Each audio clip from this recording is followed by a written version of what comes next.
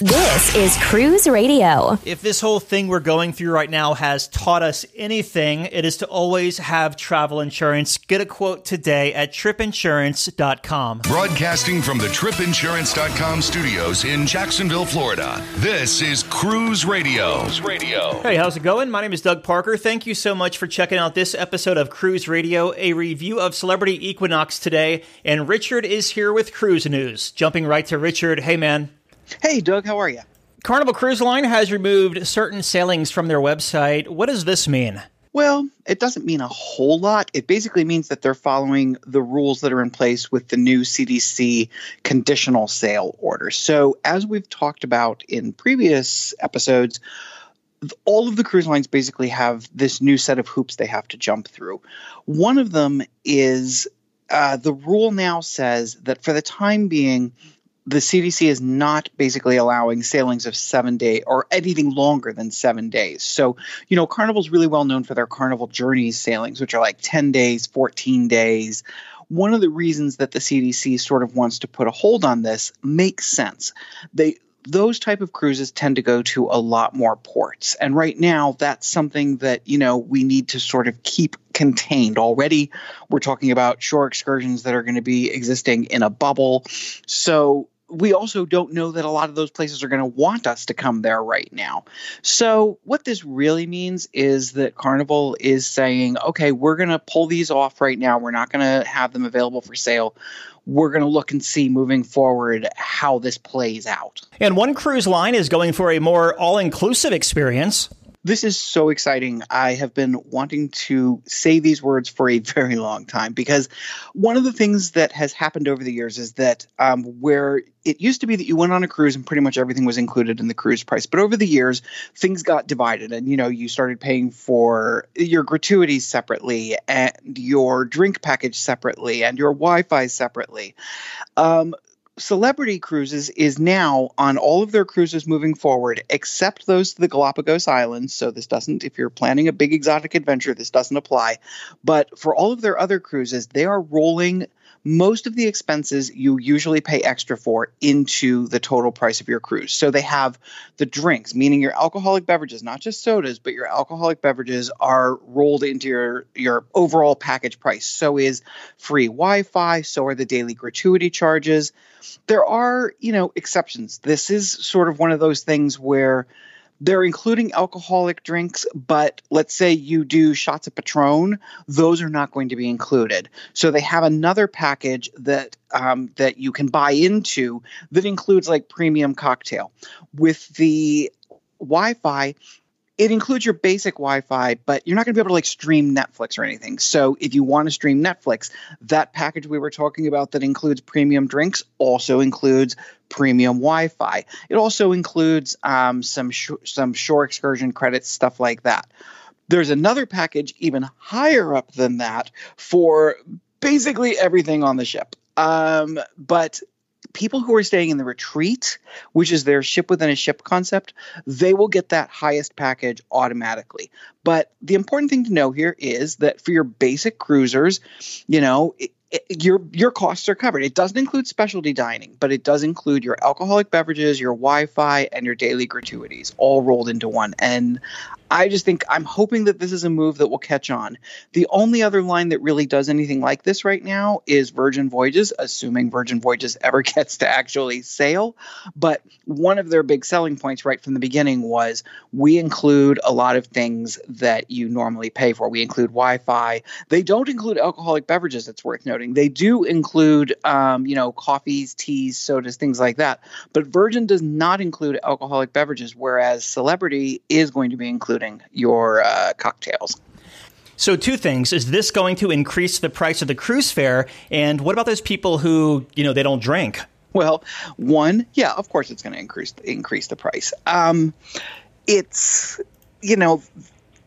there's no such thing as a free lunch, everybody says. Like when you book a Norwegian Cruise Line cruise and they offer you the, 2 perks or 3 perks, which usually are like the drink package and the Wi-Fi, That price is, of course, folded into the overall cruise fare. What this is basically a way to really encourage people to cruise again, frankly. As far as the people who don't drink, yes, we are going to hear from the nickel and dime crew who say, well, why do I have to pay for drinks when I'm not going to drink, But it's worth noting, this not only includes alcoholic beverages, but it also includes soda. On a lot of lines, you have to, if you want unlimited soda, you have to buy a package that includes that. So this does include sodas, specialty coffees, teas, all that kind of stuff. So I think even if you're not someone who is a tippler, you're still going to get your money's worth out of this. Norwegian Cruise Line Holdings released their quarterly earnings this week. Anything worth noting? Not really. I mean, it's not going to surprise anyone that they didn't make a lot of money. In fact, their year over year, how do you do it? I guess it's year to year comparison was down like 99.7%. Now, this is not at all surprising because, of course, they have next to no revenue coming in. If there was one bright spot, it's, as we've heard time and time again, whenever any of the cruise lines do these earnings reports, they talk about the fact that looking forward, they can see a big demand for cruising. With Norwegian, what they talked about was the fact that the second half of 2021 is booking very, very, very strongly. So, it's another sign that while things aren't great now, we're slowly but surely moving forward. I have a feeling that if you look at all the developments that are happening right now between, the vaccine that's on the verge of coming out, the other treatments that are being looked at, the new orders from the CDC, all of these are positive things, and they should really increase what we see sales-wise in the future for not only NCL, but all the cruise lines. And certainly that's been reflected in their stock. Yes, NCL took a little bit of a hit right after the news came out about their earnings, but all of the cruise lines over the last few days have been on the upswing based on all of this good news coming out and what it means for the future of the industry. Key West has shown the world that they don't really care for cruise ships. Key West. They basically gave the finger to the cruise industry. This is another of those things that isn't necessarily surprising because it's been brewing for years. But Key West took the opportunity of this recently concluded election to put a few things on the ballot. And those things were designed to say, yeah, we don't want you here. They limited the number of passengers who could visit on any given day. They numbered the number of ships that could visit on any given day. What's interesting is the arguments here are, Key West is a tourist town. It's a town that thrives on tourism and tourism dollars. But cruise ships that visit Key West don't necessarily pour a whole lot of money into the local economy. Yes, there is the fees, the port fees that we all pay, so they do make money that way. But the average cruise customer or cruise passenger doesn't spend a lot of money in like the local restaurants or the local stores. There's been quite a bit of reporting about how little impact on that level the cruise industry actually has. What's going to be even more important moving forward is how this sort of ripples outward, because there are a lot of other cities that have had issues with cruise ships who are watching this. They're going to look and see over time, does this actually stand? Are any legal challenges sort of swatted down, or does Key West actually really kind of in effect ban cruise ships? How does that impact their economy long term? Are the reports that we see, accurate, or are cruisers spending more money than is reflected in those various reports that are put out there? And do we see other communities who, maybe aren't thrilled with cruise ships coming and, thousands of passengers getting off the ships and coming, traipsing through their towns? Will we see other communities follow this same pattern and attempt to do the same thing, which really would not be a great thing? Okay, so there's that cryptocurrency cruise ship that's off the coast of Panama. Cabins are now open for sale starting at $25,000. How are the sales going? Not really very well. Right before we began recording, I did a quick check to see how sales are going. Right now, they have 100 staterooms that are available for bidding. They are, they span the whole range. There's interiors, there's balconies. The only things that you won't find right now are on the 11th deck. They have these suites. Those are going to be VIP, and those are going to go for really high prices. But right now they have 100 out of the proposed 777 staterooms available. When I checked right before we started recording, there were bids on 6 of them. So I'm not sure what that says. Now, keep in mind, bidding only started a few days ago.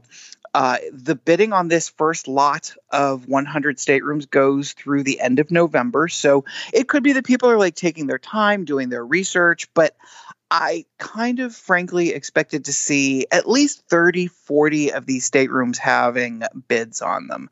Mm-hmm. Maybe everybody's waiting until the last minute and they're all going to come in. Now, the people behind this, Ocean Builders, they have said that they sort of expect the next group of staterooms that they put up will go for higher prices because they think that this is your opportunity to get in while the getting's good. Get in, get these at, get the interior room at $25,000, get the balcony at $50,000 because the next batch of staterooms, they feel like there's going to be more demand as people start to see that this is an exciting thing, that this is a real thing, that businesses are actually signing up.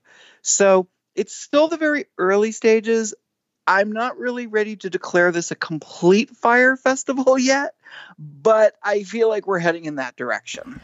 All right, listener question. Do you have any experience with Carnival's Shore Excursion Best Price Guarantee, or do you know anyone that has put it to the test? Okay, so this is a question that comes up a lot. Basically, the best price guarantee means if you buy a shore excursion through Carnival, but you find it the same basic excursion, it has to be on the same day. Basically, everything about it has to be the same at a better price. They will refund your money at 110%. I have not personally had any experience with this, but we reached out to a few people to, sort of find out in our community of cruise aficionados if anyone had, and we heard from a couple of people who have, and they said, yeah, it really does work.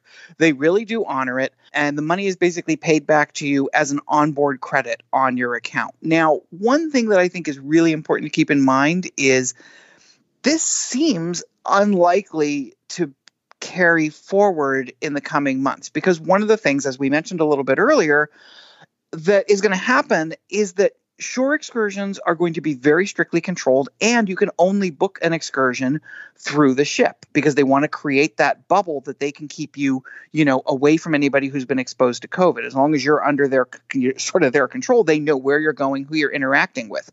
So it wouldn't really matter if you found a shore excursion that was at a better price because, you can't possibly book it. So you really only have the option of going through Carnival. I kind of think that this is going to be, at least for the foreseeable future, sort of a moot point. It won't matter because it's not actually an option for you. But looking down the road, assuming things, progress back to normal, at some point in our lives, we might actually see this again. Totally. I think the reason that Carnival can offer this without a fear of people taking a huge amount of advantage of it is that there are 2 basic kinds of cruisers. There are those who automatically just book their cruise excursions through the ship, which is a good idea if you're at all worried about being left behind by the ship, because that sort of guarantees if you're on an excursion that was organized by the ship, they know where you are at all times and they're not going to leave you behind. Then there's the other type of cruiser, which is a little more you, and that is someone who basically gets off the ship and is like, I'm going to figure out what I'm going to do today. I'm going to, forge my own path into the wilderness, and you're going to hopefully get back to the ship in time, which I think you've always been able to do. There aren't probably a lot of people who fall into that middle ground of, I'm going to go and I'm going to find a similar excursion that is close enough that I can get my 110% back. I just don't think there's a lot of people out there taking advantage of that particular offer. It's a great offer, but when you think about all the things you have to do in order to take advantage of it, it's probably not something that they have big lines at the, at the shore excursion desk of people demanding a refund. All right, Richard, thank you as always. Always glad to. If you have an Amazon Alexa-enabled device, ask her to enable the Cruise Radio News skill so you can get daily updates anytime, straight from Cruise Radio. A big question we get at Cruise Radio is, how do I know if I need trip insurance? Simple answer. If you're getting on a plane, taking a road trip, or getting on a cruise ship, you need to have travel insurance. Hey, it's Doug Parker from my friends at tripinsurance.com. Not only does tripinsurance.com protect your vacation investment, but it also gives you peace of mind in case anything were to go wrong on your trip. How do they do it? They offer 3 different types of trip insurance policies. Good, better, and best. One policy for every vacation budget. But it doesn't just stop there. They're up to 40% lower when you shop around on other comparison sites. Plus, tripinsurance.com offers 24-hour customer support before, during, and after your trip, online claims assistance, and travel alerts to let you know what's going on at your destination. But find out for yourself. Check out tripinsurance.com. Check out our blog, the video page, and interact at cruiseradio.net. Matt is joining us on the line today to talk about his cruise aboard Celebrity Equinox. This was one of the probably the very last cruise that Equinox did just before the cruise industry shut down. It was over to the Western Caribbean, and Matt joins us on the line. Hey, Matt. Hey, Doug. How are you? Good. Thanks for offering to give this review. It's been interesting. We've been having a lot of interviews lately about people who were on those very last cruises, and I find it very interesting as we listen from ship to ship to see how each person's experience was as they were on that very last sailing. So before we get to the ship itself and the experience, we'll take a step back and give us some pre-cruise thoughts. What made you want to take this 7-night cruise aboard Celebrity Equinox? Sure. Well, thanks for having me, Doug. So this was actually a birthday cruise. I had a big birthday last year, and my family said, we want to go on a cruise, bring a friend. We want to do this, we want to do this right. Whatever you want, we're going to do it. And Celebrity has been, I had actually never been on a Celebrity cruise, and it has been a target of mine. And I really was focused on the Equinox or the Edge or one of the newer ships or one that had been refurbed or as much as possible at that point. I am the type of cruiser that whenever I am looking at different cruises, I look at the videos on YouTube, I read the reviews. I dig down so much to even try to find photos of the actual staterooms that I will be staying in because I like that much detail and I like to be that specific with it. But I ultimately decided that I would love to do Celebrity. The Equinox I knew had been refurbished, or at least it was a partial refurb, I believe. And, just from watching the videos and doing the research, the itinerary synced up, the ship looked beautiful. And so I was really excited about taking this particular cruise. And, when we cruise, I'm what I guess a veteran, I have done 20, 25, maybe more cruises in my life on different lines. Everything Norwegian, Carnival, Royal Caribbean, and, this was my first Celebrity. And we tend to like to go in sort of that midwinter time where I'm in Pittsburgh, Pennsylvania. So the weather is still pretty crappy, and it might be crappy for at least a little while after, but it's that post-Christmas time. It's something to look forward to when the nights are long and it's snowy, and we get to go someplace warm and tropical. So specific to this itinerary, the ship, the time of the year, we planned it out pretty well before we ever knew that a pandemic was coming. Yeah, exactly. I was going to ask you. So pandemic kind of creeping in March. So any hesitation before you left Pittsburgh to fly down to Florida? There was a little bit. In the weeks leading up to this, it was, the virus was coming out of China. Then it was creeping up in just a few little spots in the U.S. I believe the Seattle area was first. So we weren't too concerned. It's like, okay, there's a few cases here. There might be a few cases here. It's okay. Well, the week right before the cruise, it seemed like it was actually starting to pick up even more. And there were cases that were starting to pop up in, I believe it was New York and Delaware, New Jersey. And then about we were flying to Florida on Friday to pick up the cruise on Saturday. And midweek, we started to hear about some cases in Florida. And, the hesitation did start to creep in a little bit, but I also think there was a bit of kind of bravado there and also the realization that, listen, this is all paid for. Yeah. Our flights are paid for, our cruise is paid for. And at that time, the cruise lines I don't think they were giving refunds or anything at that point because of this. Yeah. So we decided we're going to go for it. We'll be very careful. I mean, we packed all of our provisions.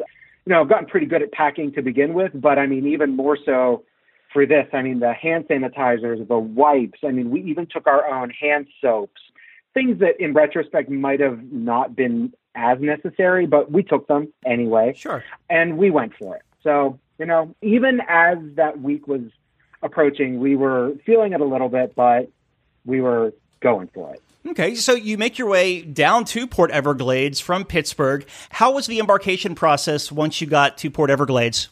It was by far the best embarkation I've ever had, ever. I mean, we stayed the night in Fort Lauderdale and took a shuttle from the hotel over to the port.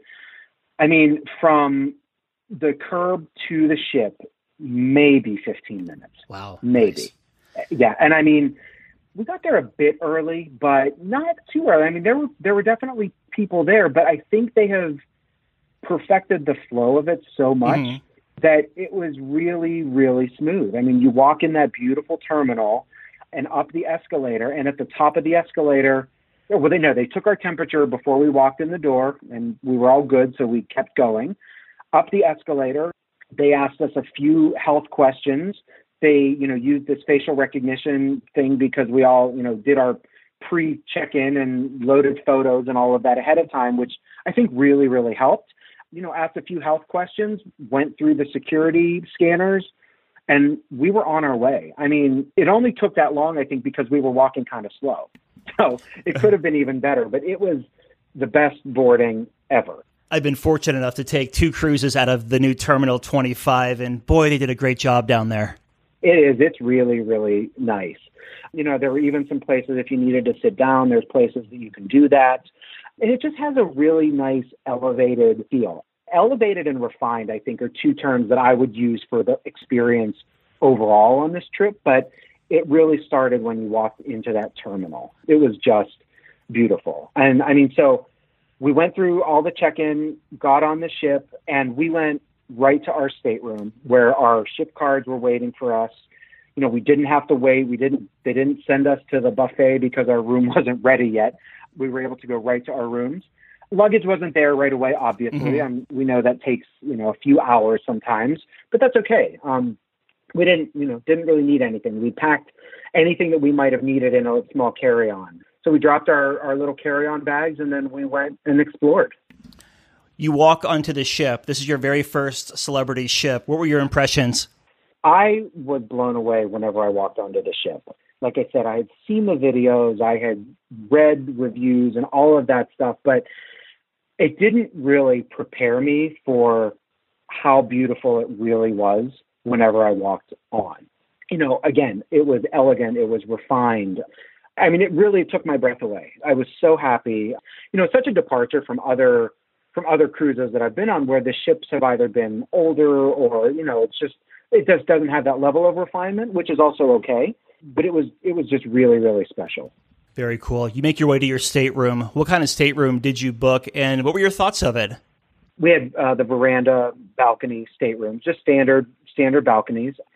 We were on deck 8 midship, right by elevators, which was really nice. And again, that was a strategic decision. We were with my mom and dad, who are a little bit older, and, we try to limit the long walks as much as possible. So I wanted to be closer to the elevators, and really just for convenience, too. It was super nice to be right there.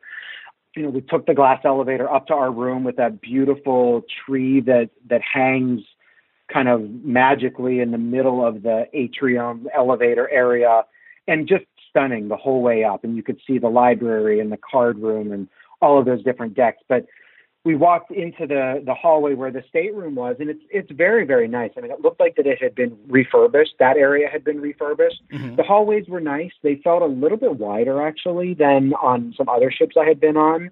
What was also really nice where our rooms were positioned was that our doors, we weren't on the hump that class has, where some of the rooms stick out a little further, but we were close. I think we were kind of right on the edge, and our doors actually were set in a little bit more. So it gave just a little bit more room right outside your door whenever you entered and exited the stateroom.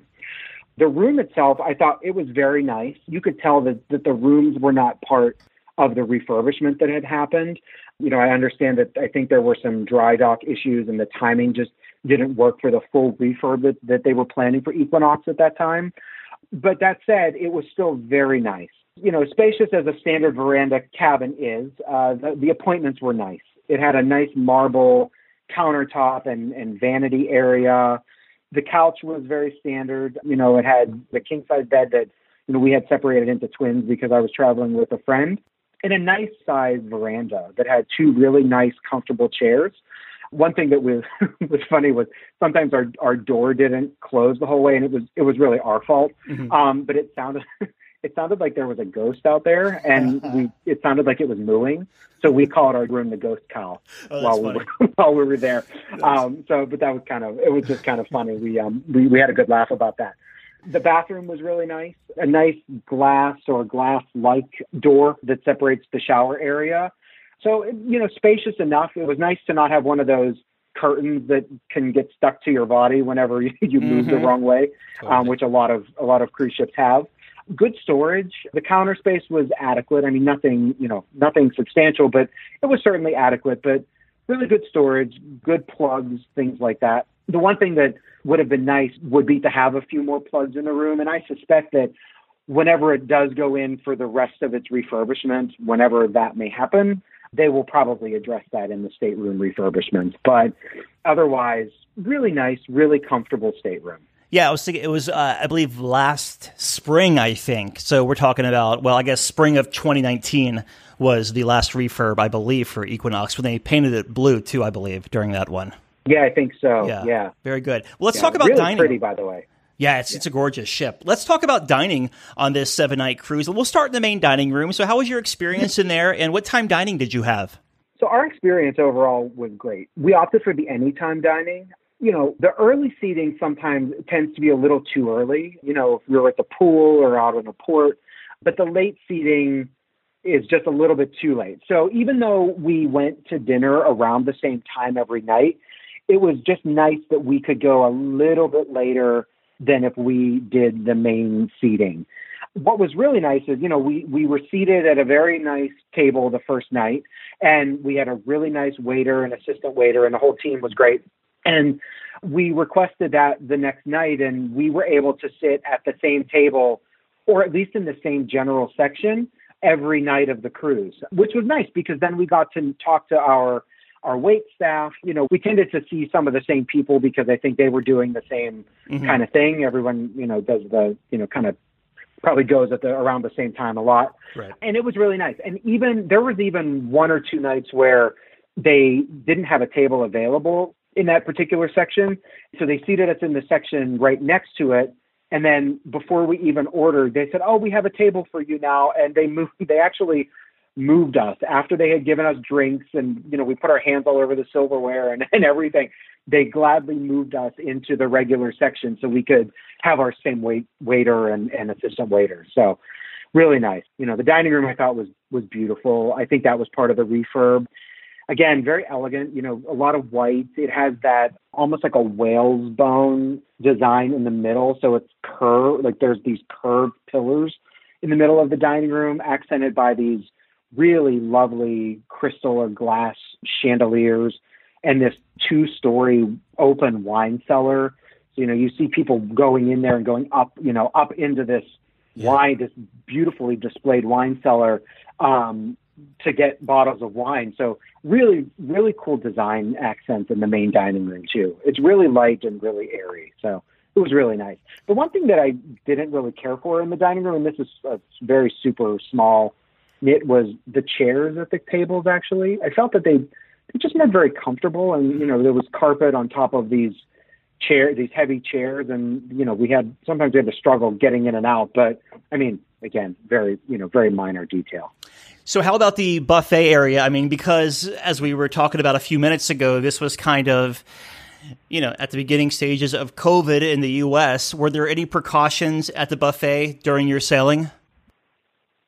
There were a lot of opportunities to sanitize, which was really nice, actually. And I think, everybody that went in there did, or, they would kind of try to gently go after people that walked right by the sanitizing stations, to please sanitize or wash your hands. So that was good. I mean, I felt in general that their cleaning protocols were excellent to begin with. I mean, they were always cleaning the tables, wiping off the counters in the buffet area, outside of the buffet, just the railings and all of that.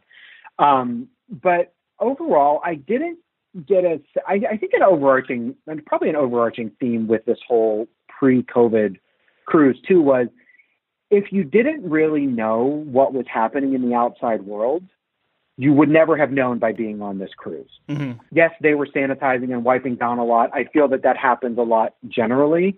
But overall, it seemed to be pretty standard. Like at the actual buffet, I mean, they still allowed us to serve ourselves, use the tongs and the spoons and things, which I always sanitize my hands when I sit down before I start to eat anyway. Mm-hmm. So that wasn't a huge deal for me, but I know some people really, really don't like that, but that wasn't a huge issue for me. Did you do any specialty restaurants? No, we actually did not. In all of my cruises, we've only ever done one specialty restaurant, and we kind of felt like it was fine, but not necessarily worth the extra money. That might have just been a one-time, fluke experience. I mean, my general thought on that is, I mean, I come from the time of cruising where, except for drinks, everything was included. There were no specialty restaurants. You didn't pay extra for the dining and experiences and things like that. So that has always stuck with me. I feel like, I'm paying for this cruise already.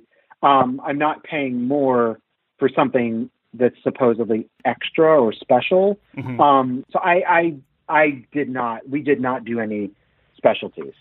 Any kind of like casual eateries you may have stopped at around the ship, like any like delis or any kind of grab and go by the pool? Yeah. So the burger, like the grill area up on deck, really, really good. I thought the burgers were excellent. They had good fries. And it was, standard grill fare. I think burgers, veggie burgers, hot dogs, that kind of stuff. That was really good. One thing actually too about the buffet was I actually thought the pizza was really good. Sometimes when it's busy, they have a hard time even keeping up. So it's always super fresh. It's hot. It never really has a chance to sit and get get kind of stale or cold. Mm-hmm. So I thought that was great. But, one of the highlights was we only did it once, but the grill up on deck I thought was excellent. I was actually doing a review with someone a few weeks ago, and I was asking him if he had any pizza on Celebrity Summit, and he said no. And I was like, never underestimate the pizza on Celebrity Cruises, because Summit has been amazing, Solstice was amazing, and Celebrity Edge was amazing, and it sounds like Equinox was equally as amazing. Yeah, really, really good. Yeah. Yeah, definitely. I mean, I love pizza. My dad actually owned a pizza shop for his whole career. And so I got very familiar with pizza, and arguably, I think, really good pizza. So, I have a bit of a critical palate when it comes to that. And I thought it was really good. Let's talk about the entertainment on this 7-night cruise. Yeah. What did you think of it? Overall, our party felt we had mixed reviews on the entertainment overall. I think the entertainment around the ship, like the singers and the piano players and those, types of groups they were excellent. They kept people entertained. They kept, on their theme, whatever that may be. And it all felt really, it was really, really professional and really well done. The main theater shows to me were a bit disappointing. I found that they just seemed to be a bit strange. They were like this, two of the shows were like this weird fantasy type show, almost like Alice in Wonderland. You know, I'm comparing it to what I believe is like the theme in Eden on the Edge, okay, where it's that weird kind of fantasy world. And I'm not used to that. I like the production shows and the bands and those types of things. That said, the performers themselves were fantastic. They were top notch. I mean, excellent singers, dancers, really, really awesome entertainment. I just thought that the productions themselves were a bit strange. How about outside of the theater, as far as like the music and the venues and such? Yeah, we saw a really good duo, a man and a woman in one of the lounges, and the name of the lounge is escaping me, but they were great. I mean, they were kind of acoustic. I mean, he played the guitar. I think she played the keyboards, and sometimes she played the drums, and they both sang and harmonized beautifully. Just really, really entertaining, and really nice. I mean, just to have a drink in the evening, listen to some great music, and, have good conversation. Really good. And even in the atrium area, some of the groups that they had there, I thought were really great. I mean, other than the production shows being a little strange, I thought all the entertainment was excellent. How about on sea days, as far as crowds and congestion around the ship? I never really felt that it was super crowded anywhere. The only time I ever felt that it was a bit crowded was sometimes when we were going to dinner, waiting in line because we were at, we were anytime dining. But on sea days, even, I mean, the main pool would fill up. Yeah, there were the chair hogs, and people would go and, they would, reserve their chairs early and then disappear. Or you would walk around and try to find a chair or a lounger or something, and, just really hard to find on sea days sometimes. But none of the public spaces I thought ever were really, really crowded. One of my favorite spots on the celebrity ships and on royal ships is the solarium. Even when I go on Carnival, I look for that serenity area that they have, the adults only, more quiet area. And, that's a favorite of mine. And even on sea days, the solarium I never had trouble finding a lounger. The pool was never super crowded. There would be several people in it at one time, but never too much. I feel like overall the ship was designed to maximize the public spaces and to really spread people out. Since you were on like a spring break sailing, any families or a lot of kids on board? Actually, families and younger kids, college age, didn't really see a whole lot of that. There was one little tribe of what looked to be, teenagers, maybe 4 or 5 of them. I don't know if they had met on the ship or whether they were, they came together or what. I mean, they would roam around and, hang out in various spots. But otherwise, I really don't remember seeing many at all. Like teenagers, college age kids, young kids. I mean, a couple babies and toddlers, but not a whole lot at all. Let's talk about the ports of call you hit on this 7-night cruise. It was a Western Caribbean sailing. So give us the port of call and then the highlight, and then just move to the next one. Sure. So we were scheduled for 4 ports, Key West being the first one. Unfortunately, we weren't able to dock in Key West, and they said it was because of rough seas or high winds or something like that. I believe that was true. Our first impression was that, there was some COVID-related issue either on the island or on the ship, and we're not going to be able to dock. There was nothing that was completely unsubstantiated and just my own a rumor in my head. So we unfortunately ended up with only 3 ports, and we ended up with 3 sea days, which would be okay if we were planning for 3 sea days. I understand sometimes things happen, but and it was overall, it was fine. It's just we weren't planning on that extra sea day. So we left on Saturday and we were supposed to be in Key West on Sunday, but we ended up that very first day happened to be at sea then. And then we moved on to Cozumel, which I've been to Cozumel many times on cruises. And so, typically at this point we get off the ship and we walk around the port area, which is, it's fine. It's the typical cruise port area that's built up by the cruise line, I believe. A lot of the same standard shopping, the bamboo store, the jewelry stores, and some local, local fare. I believe right at the port there's a Senor Frogs or one of those types of places right at the pier, right before you go back through security to go back onto the ship. So there's music, a lot of music playing and stuff. So it's a festive kind of Mexican, Caribbean style feel. So, but we didn't do any excursions or anything in Key West or in Cozumel. So I don't really have a strong review other than the port area is very nice. Next was Costa Maya.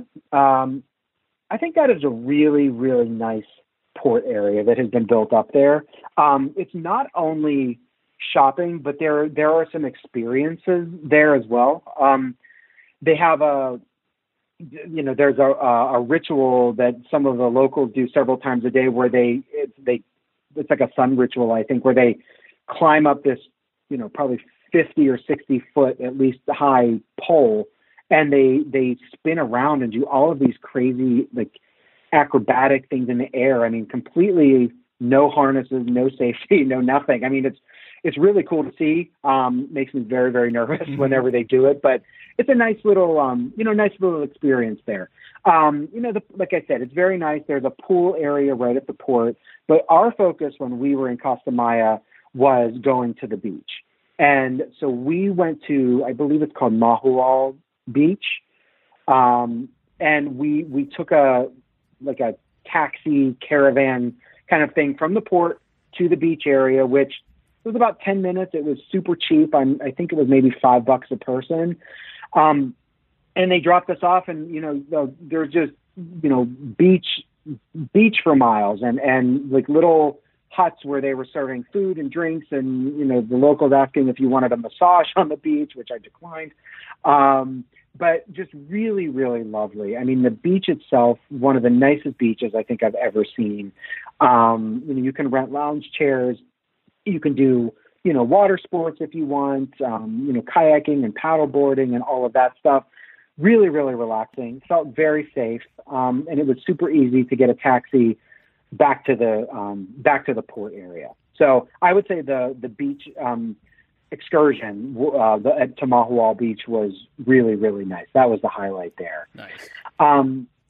And then Grand Cayman, same thing as well. I mean, I think the difference with Grand Cayman is that's a tender port rather than a docking port. So, you got to wait for the tenders and take them over to the port, which was fine. Our goal on Grand Cayman was to also do a beach excursion, and we took a beach shuttle because there's a long beach with, again, resort after resort, in Grand Cayman. The one tip that I would have about this, and we didn't know this until we did it, was, they kept pushing this one particular resort, which was the very first one on the stop, which actually ended up not being a good idea because a lot of people got off there and it was very crowded. There was, it was really hard to get a chair. I mean, we had to wait, to even rent loungers. And, the water was a little bit crowded. So my tip for Grand Cayman, if you want to go to the beach and you take a shuttle where it drops you off at several different places, is to not go for the very first place and go a little further down beach. Yeah. And you probably have a little better luck with a more laid back, less crowded beach. Yeah, that's just like when you're walking on a beach, right? Like the further down you go, the less people are going to be there. So yeah, just keep on trucking down the road a little bit. Yeah, I see what you're saying there. Yeah, really beautiful though. Both beaches I thought were really beautiful, but Costa Maya, the Mahual Beach, was my absolute favorite. Yeah, it's pretty there.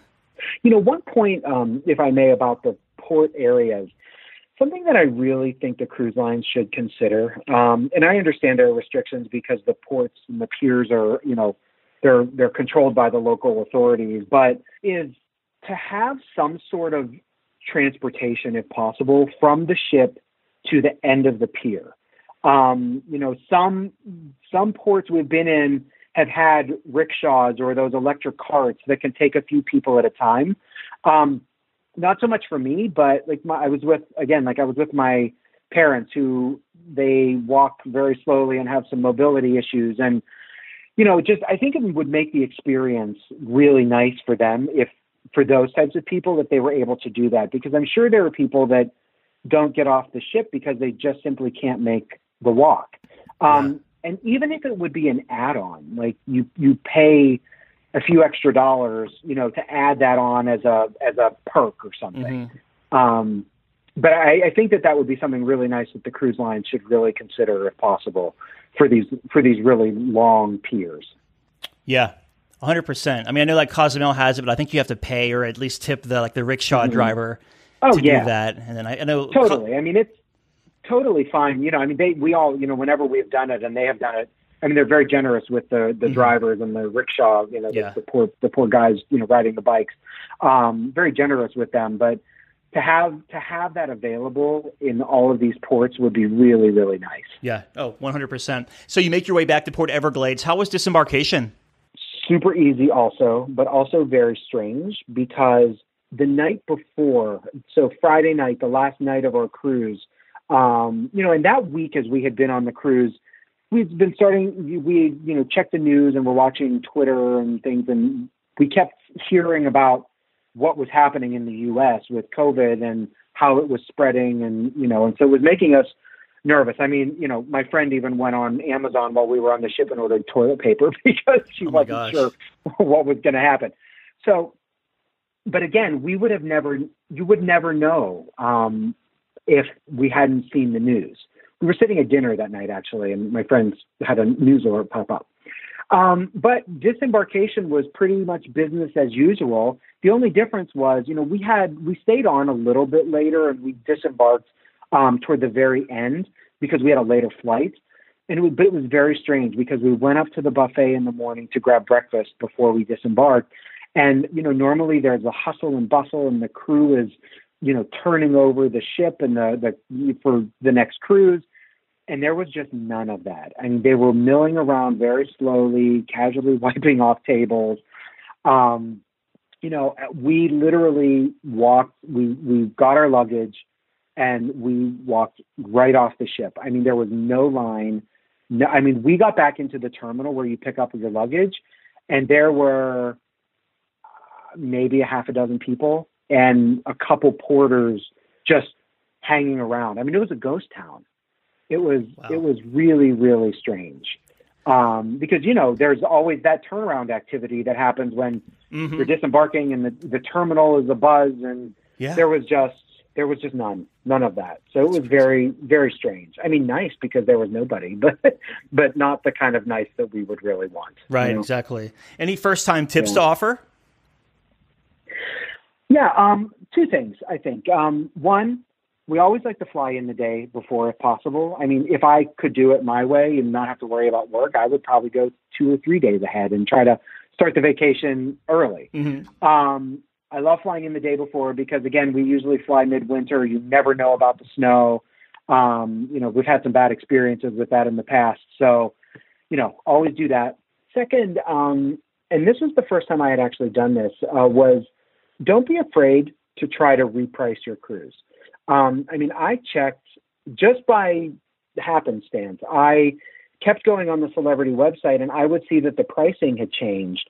And, I read on Facebook and on blogs and stuff that you can call and reprice if you have not already made your final payment. It might seem weird to call and ask for a better price, but they were super nice about it. And in fact, by repricing, we actually ended up getting a 4-perk package for, it was like $200 more per person, and the value of it was way more than that. So it was really, really beneficial to watch the prices and to reprice. Looking back, what was the biggest highlight of this cruise? I would say the biggest highlight overall was going on this ship, because it was a ship that I had really had my eyes on for quite a while. And once they did the partial refurbishment, I was really interested in it. And I feel like this ship is priced well. I mean, it is a celebrity ship, so the prices are higher than, some other cruise lines. But I also felt that the prices were better than on, like, say, the Edge, for example, because the Edge was still fairly new. It's still newer, and the prices tended to be a lot higher. If I had to pick a favorite, like a highlight of the ship, I would say the Solarium. Just beautiful, quiet, very relaxing. And this may seem silly, but the pool in the Solarium actually has steps going down into the pool, so you don't have to, Nice. jump in the pool and then try to hoist yourself up from the ladder, which, again, a lot of people might not be able to do. And, Celebrity caters to a certain clientele. So, like, that was something silly, but really nice. So I would say the Solarium was one of my biggest highlights. What are your thoughts on cruising again once the industry opens back up and it's safe to do so? I will definitely be there. I don't know that I will be one of the first people back on a ship, although arguably that may be the safest time to go. Mm-hmm. But I look forward to the day when I can cruise again, and I hope that it is sooner rather than later. In fact, I the last couple of weeks I have been looking for cruises in April and May of next year. Whether I'm serious or whether it's just a fantasy at this point, I don't really know. But one thing I do know from following the industry is that I feel that the safety plans and the protocols that these cruise lines are putting in place right now are really, really robust. I mean, I've listened to your podcast, I've listened to others, I've read reports on them. And the cruise industry, I feel, sometimes is treated unfairly. But I also feel that the plans are, the proof is in the plan. And these cruise lines aren't going to do anything that's going to jeopardize their long-term success, because the last thing that they want is an outbreak or even one case on a ship.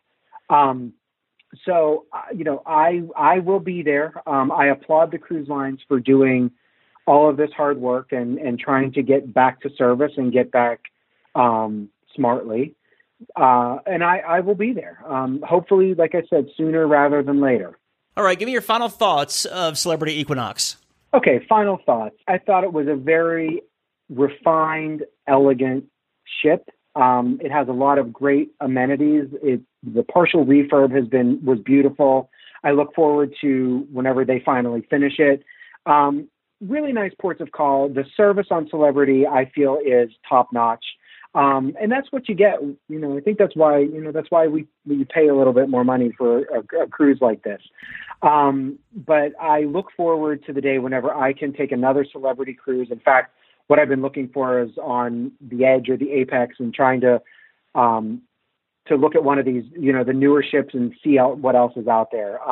But I am definitely a Celebrity fan. I will definitely cruise on Celebrity again. And like I said, I hope that is sooner rather than later. We've been talking with Matt about his 7-night cruise aboard Celebrity Equinox over to the Western Caribbean out of Port Everglades. Matt, thank you for giving this very detailed review, and stay safe, my friend. Hey, thanks, Doug. It's been a pleasure. All right, Dougie, let's see what we got here, buddy. Ba-ba-ba-da-ba-da. Cruise Radio is produced weekly in Jacksonville, Florida. For partnership opportunities, email Doug at cruiseradio.net. Hear Cruise Radio on Spotify, Apple Podcasts, iHeartRadio, the Stitcher Radio Network, Google Play, or at cruiseradio.net. I'm your announcer,